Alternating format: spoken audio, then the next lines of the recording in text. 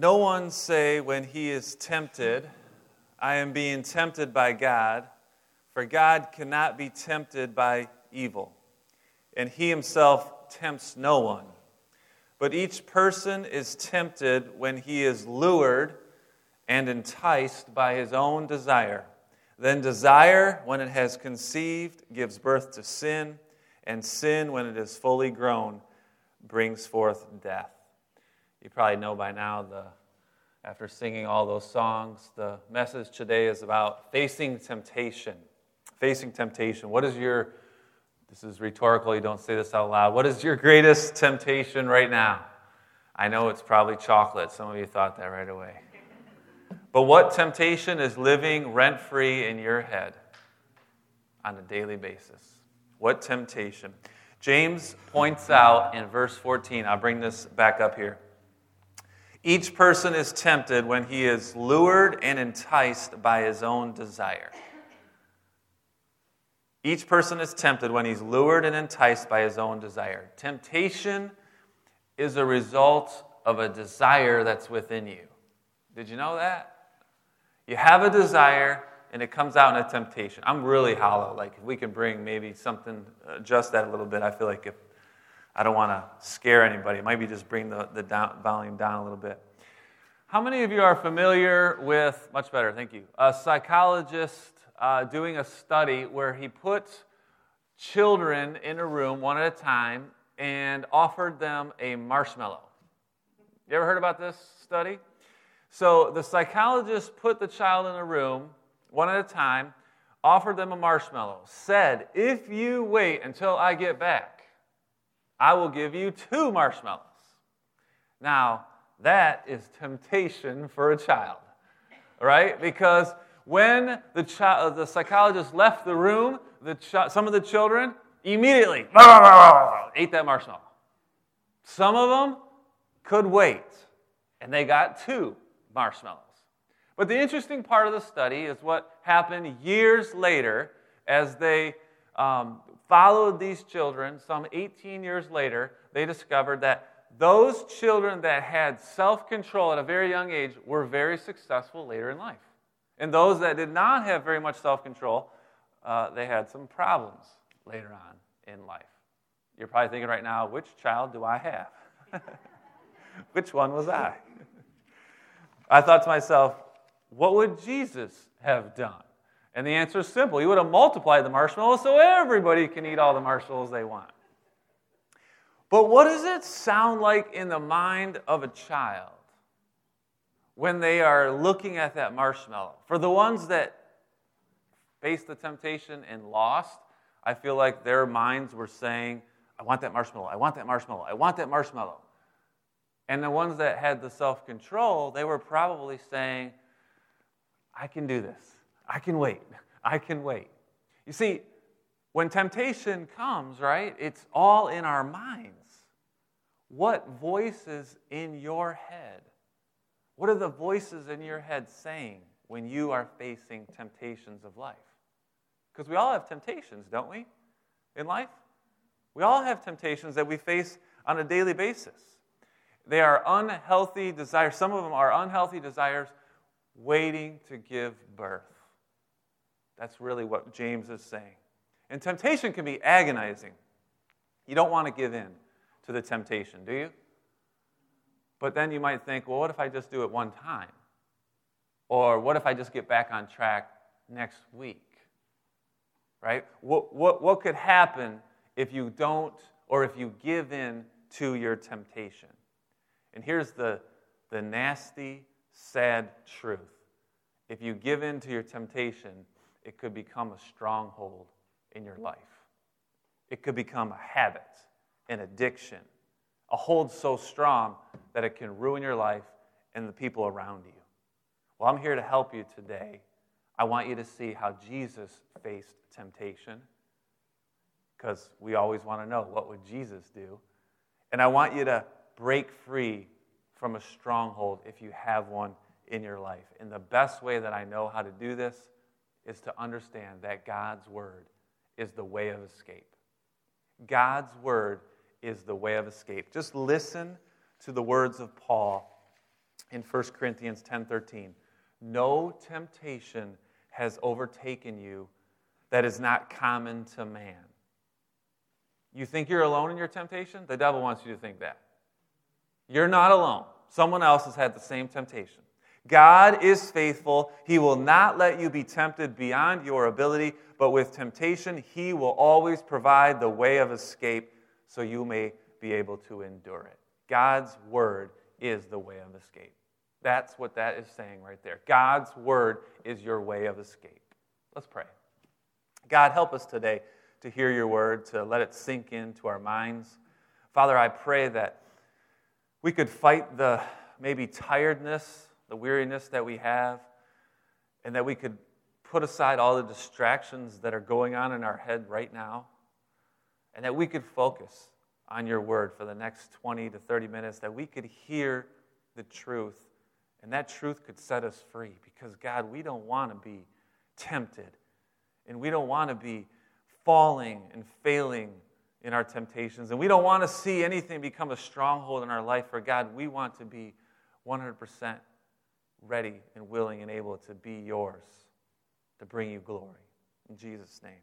And everyone said, Amen. So we're looking at the harmony of the Gospels all year and a little bit of next year. The harmony of the Gospels, Matthew, Mark, Luke, and John, and how they come together and teach us. And you're to read Matthew, Mark, Luke, and John as 4 of the 7 books I recommended this year.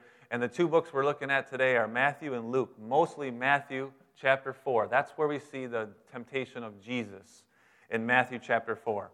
How did Jesus resist temptation?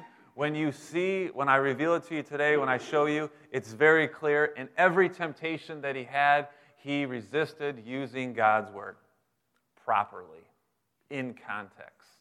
God's word is the way of escape. Let's begin in chapter 4, verse 1 in Matthew. Jesus was led up by the Spirit into the wilderness to be tempted by the devil. Now, when you read Scripture, you should ask Scripture questions. Why? What? Where? When? How? Ask Scripture questions. The question that I asked is, why would the Holy Spirit do this to Jesus? Why did the Holy Spirit take Jesus into the wilderness so he could be tempted by the devil? Seems like, to me, he would want to lead him away from the devil. But there's a purpose behind it. Because God knew you would ask this question, because all of us asked this question probably at one point. Could Jesus actually have sinned? It's kind of a dilemma, right? It's sort of a deeper theological question. Could Jesus, and believe me when I tell you, scholars have argued this over the centuries. Could Jesus have actually sinned? Well, because if he can't sin, well, how does he die for your sins? That's where I come to, right? I mean, because without the shedding of blood, there is no forgiveness of sin. So if God is going to see Jesus as the sacrificial lamb, right, for you, so that you can have forgiveness, I believe Jesus could have sinned. He was fully human. But he was also fully divine, which makes him very, very unique, obviously. Here's the first temptation. 40 days and 40 nights in the desert, he was hungry. He was hungry.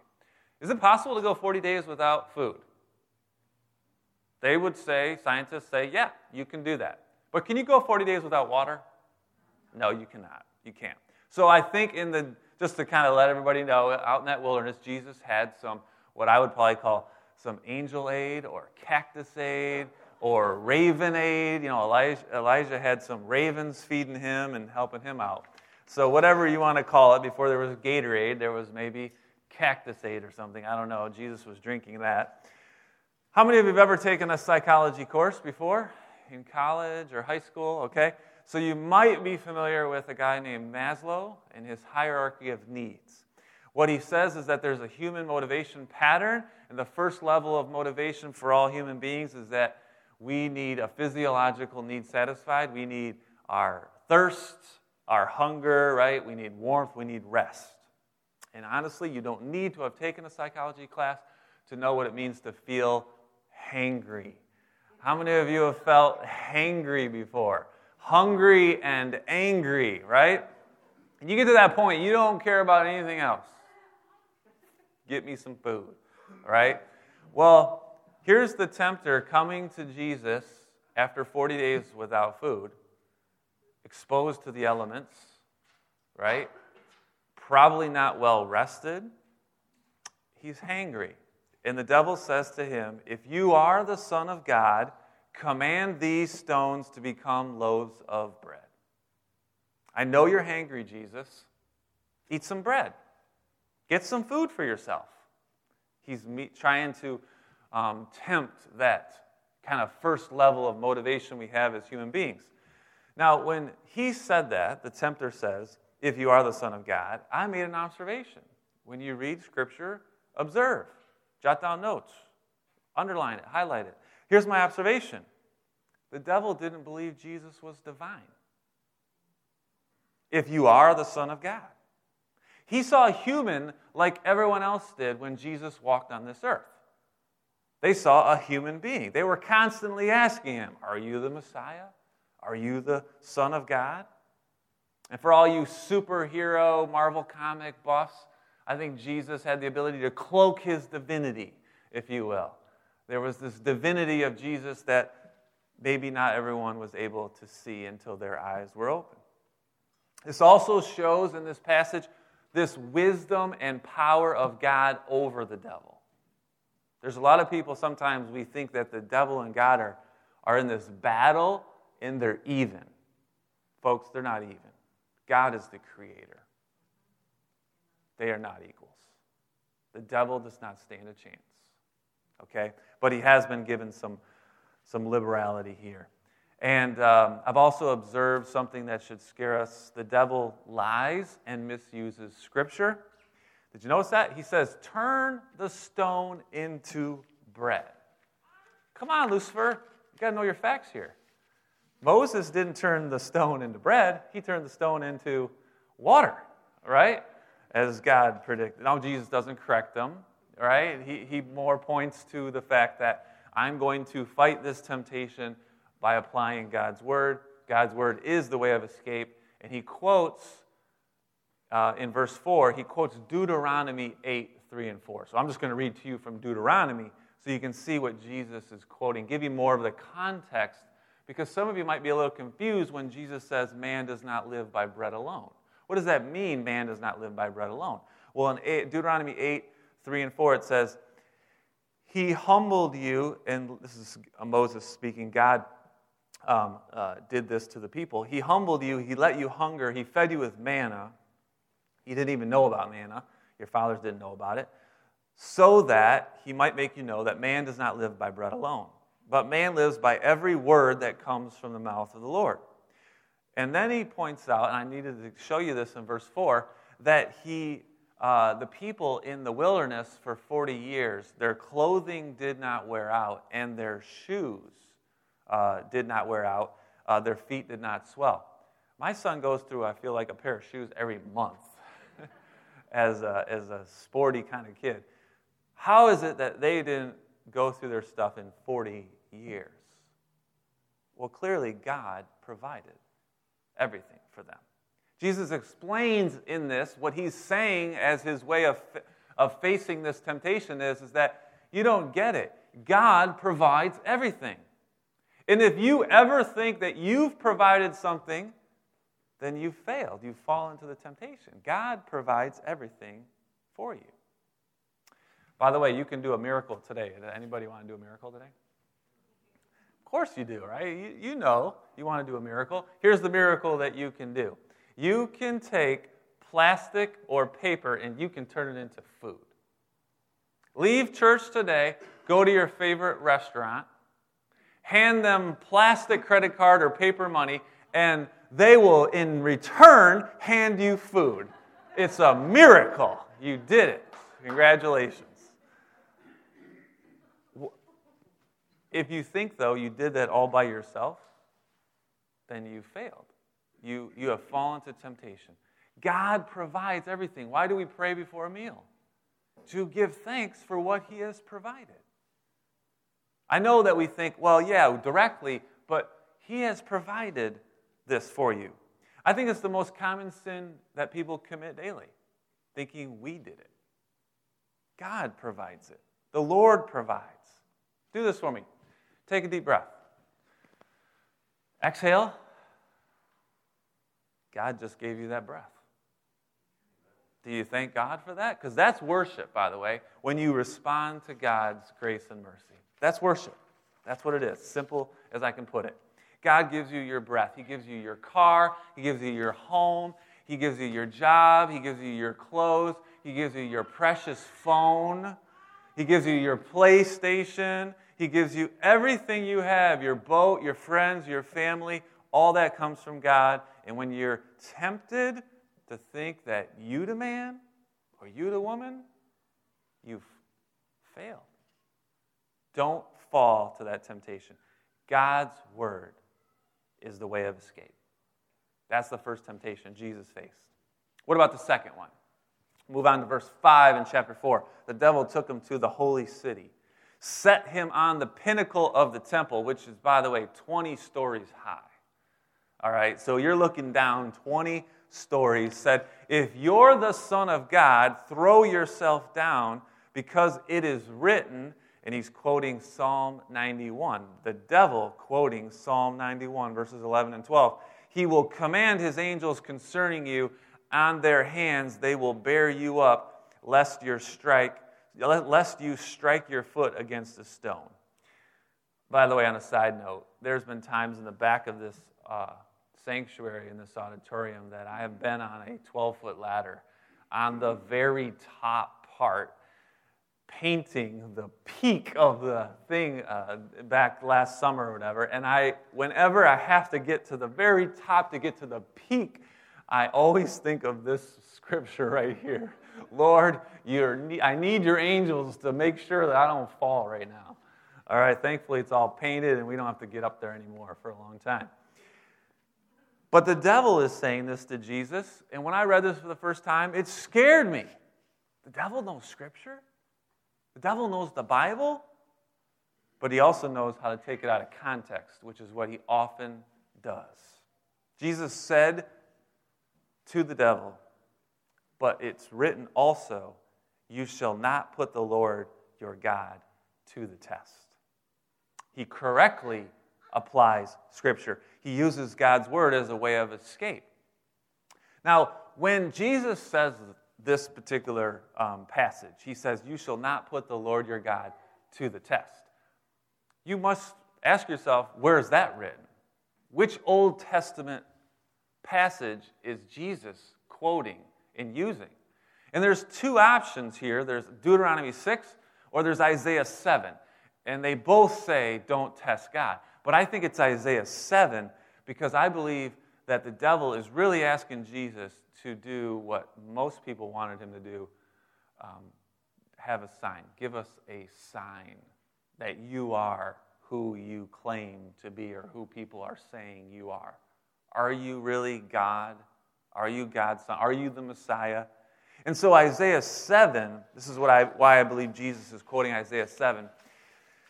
The devil is asking him to turn stones into bread. Let the angels save you. Isaiah 7:14, Jesus says this in response to the devil asking for a sign. Therefore, the Lord himself will give you a sign. And what is the sign that the Lord gives? Behold, the virgin shall conceive and bear a son, and shall call his name Emmanuel. Emmanuel means God with us. The sign that God gave to the world, his son, born of a virgin, to be with us. The religious leaders will ask Jesus, when he's older, later on, give us a sign, so we'll know. My question is, do you need a sign? Do you need a sign?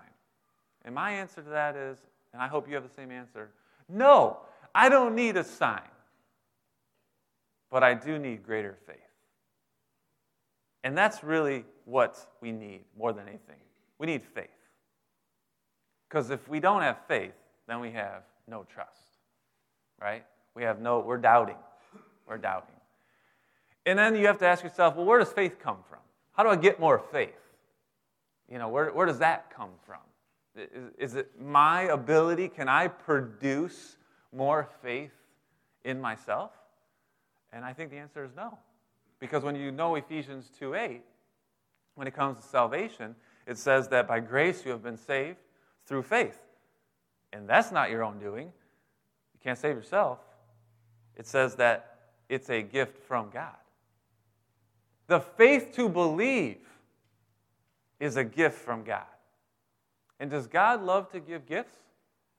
Absolutely. Luke 11:10. For everyone who asks receives, the one who seeks finds, and to the one who knocks it will be opened. So if you're ever tempted, you're ever at that point in your life where you're like, oh man, God, just give me a sign. Catch yourself right there. You don't need a sign. You need more faith. And ask as the disciples asked in Luke 17:5. The apostles said to the Lord, increase our faith. That's what you need. You need more faith. And that's the correct way to apply the Word of God. God's Word is the way of escape. Whenever you're tempted to say, give me a sign, just simply use God's Word and ask for greater faith. God will give it to you. Third temptation, Matthew chapter 4, verses 8 and 9. Again, the devil took him to a very high mountain and showed him all the kingdoms of the world and their glory. And he said to him, all these I will give you if you fall down and worship me. Now that should make your head, that's a head scratcher right there, right? The devil is offering to Jesus the kingdom. Since when does the devil own the kingdoms of the world? Well, if you look at Luke 4:6, remember Luke wrote about his temptation as well. It said to him, this is Luke writing this, the devil said, to you I will give all this authority and their glory, for it has been delivered to me, and I give it to whom I will. So it's the same thing, which is very interesting and very frightening, that the devil, the one who's been banished from heaven, Lucifer, the angel, the former angel who's been banished from heaven because of his pride, has been banished to our earth, right? And he has been given the ability to have power. He roams freely. This is one of those rare situations in which I believe Hollywood is actually somewhat biblically accurate. In Hollywood, you've watched in movies, you've watched in television shows, where people will say, I've sold my soul to the devil. Yeah, well, I believe it's pretty accurate. Not so much in the sense of like you can actually sell your soul, but you have given in to the temptation, and the devil is the greatest tempter of them all. Think about it. What makes an evil leader? We have lots of evil leaders, right? You might be thinking of your boss right now, okay? I don't know, all right? But there's lots of evil dictators, leaders, and you think, how did they get that way? What happened to them that they become this evil leader, this evil person? The answer to really the root of almost all sin is pride. Think about that. We commit sin all the time, and the root of that sin is generally pride. So you have this person who wants power or fame or money, right? And that's their desire within them, right? And now it becomes this temptation, and the devil is right there saying, you can have it if you just take it. The temptation is there. You can have it. Just take it. And probably even saying, God wants you to have it. Take it. The devil is the great tempter. And the pride that we have within, right? That we want something that maybe we're not supposed to have. But the devil is saying, if you want it, just take it. Pride is an issue. Pride is the thing that he was tempting Jesus with here. Look, Jesus, look at all these kingdoms. I've put those people in place. I'm part of the reason. Look what I've done. And I'll give it all to you if you bow down and worship me. That's the devil. That's what we're up against. How do you handle your pride? How do you handle the lust of your flesh, the lust of your eyes, and the pride of your life? 1 John 2 tells us that. How do you handle that?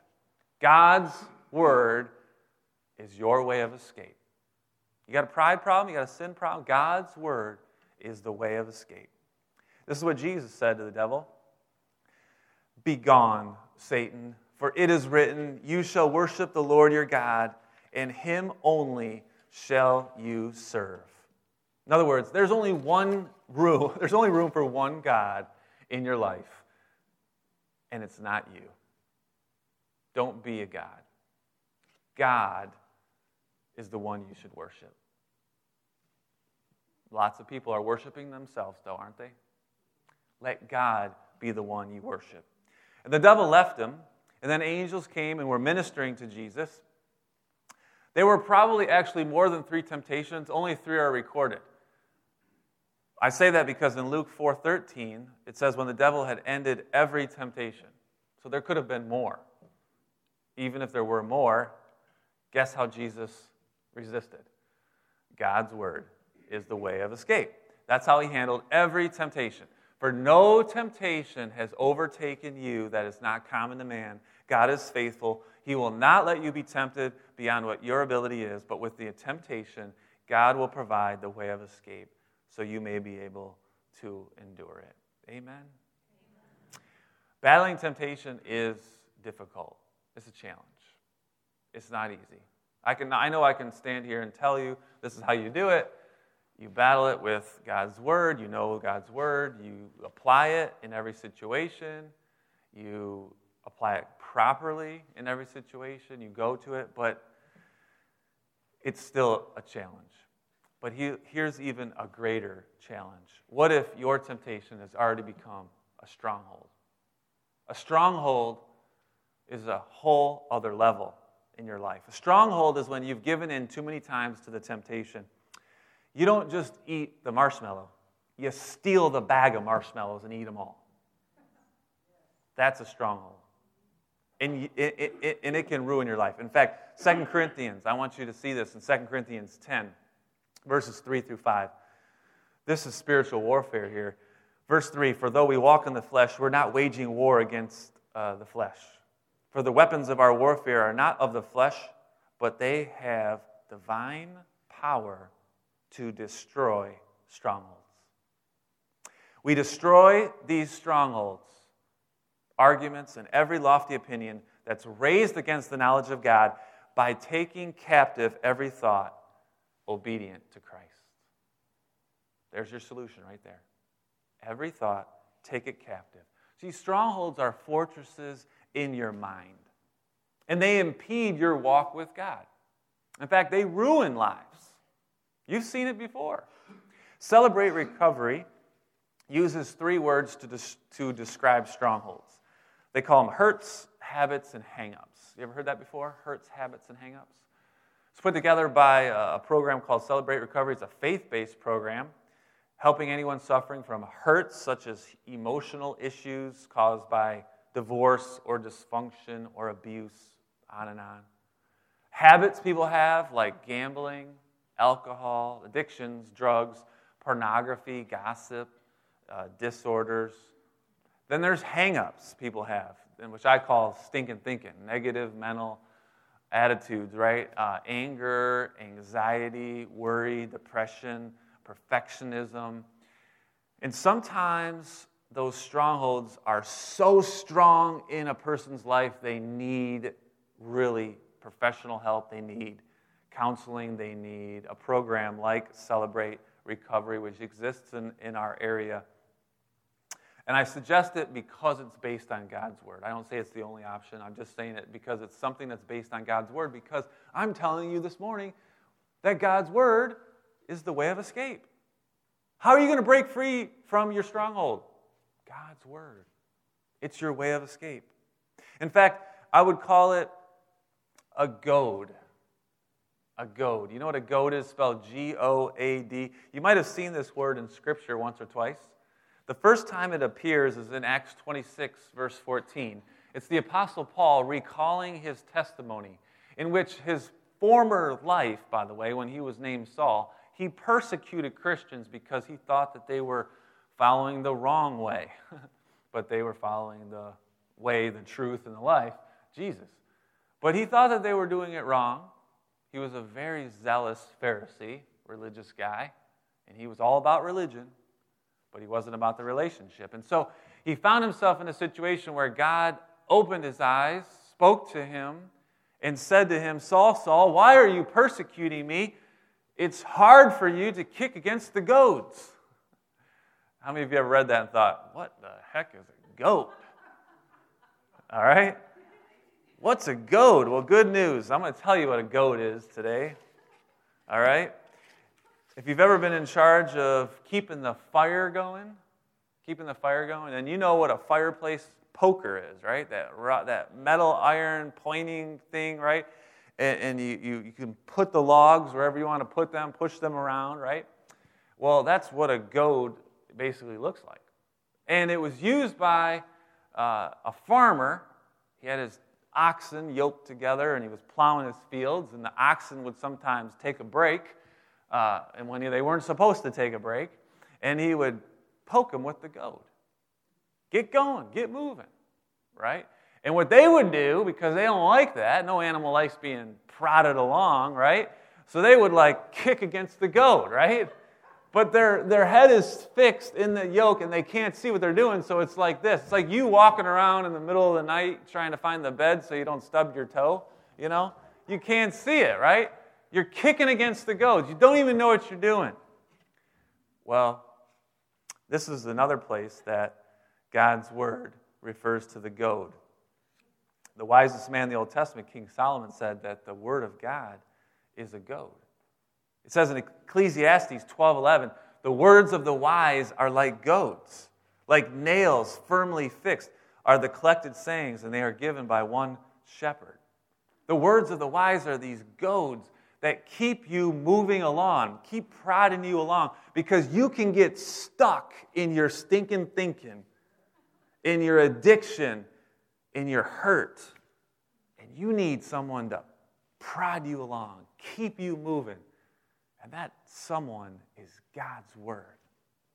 God's Word needs to push you along and get you out. There was a man who was in the grip of a terrible depression for more than a year.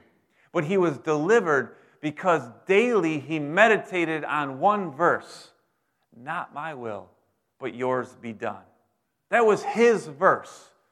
Meditating on it day and night, it goaded him, urged him to think about his life on his own on those terms, not his own terms, but those terms, and he was brought out of that depression in a relatively short time, and he never returned to it. The Word of God moves you. It's the way of escape. Let it be your goad. Let it help you when you face temptation, and let it free you from any strongholds that you have. Amen? Let's pray. Thank you, Lord, for this message today. Thank you for your Son, Jesus, who teaches us time and time again, every single time, he teaches us how to live the abundant life. How do we face temptation as Christians and escape? Thank you, Father, for your word. It's living and active, and it's sharper than any two-edged sword. And it gets down to the problem, the root of the problem, and it helps us understand us better. Helps us understand ourselves. Father God, may your word help many today. I know there's many here, Lord, that are struggling with the temptation, struggling with a stronghold, whether it be a hurt, a habit, or a hang-up, whatever it is, God, I pray today that they can find the verse, find the passage in Scripture that will goad them back on track, that will help them be free so we can bring you more glory, so we can live a better life. I thank you, God, for your word. In Jesus' name I pray. And everyone said, Amen.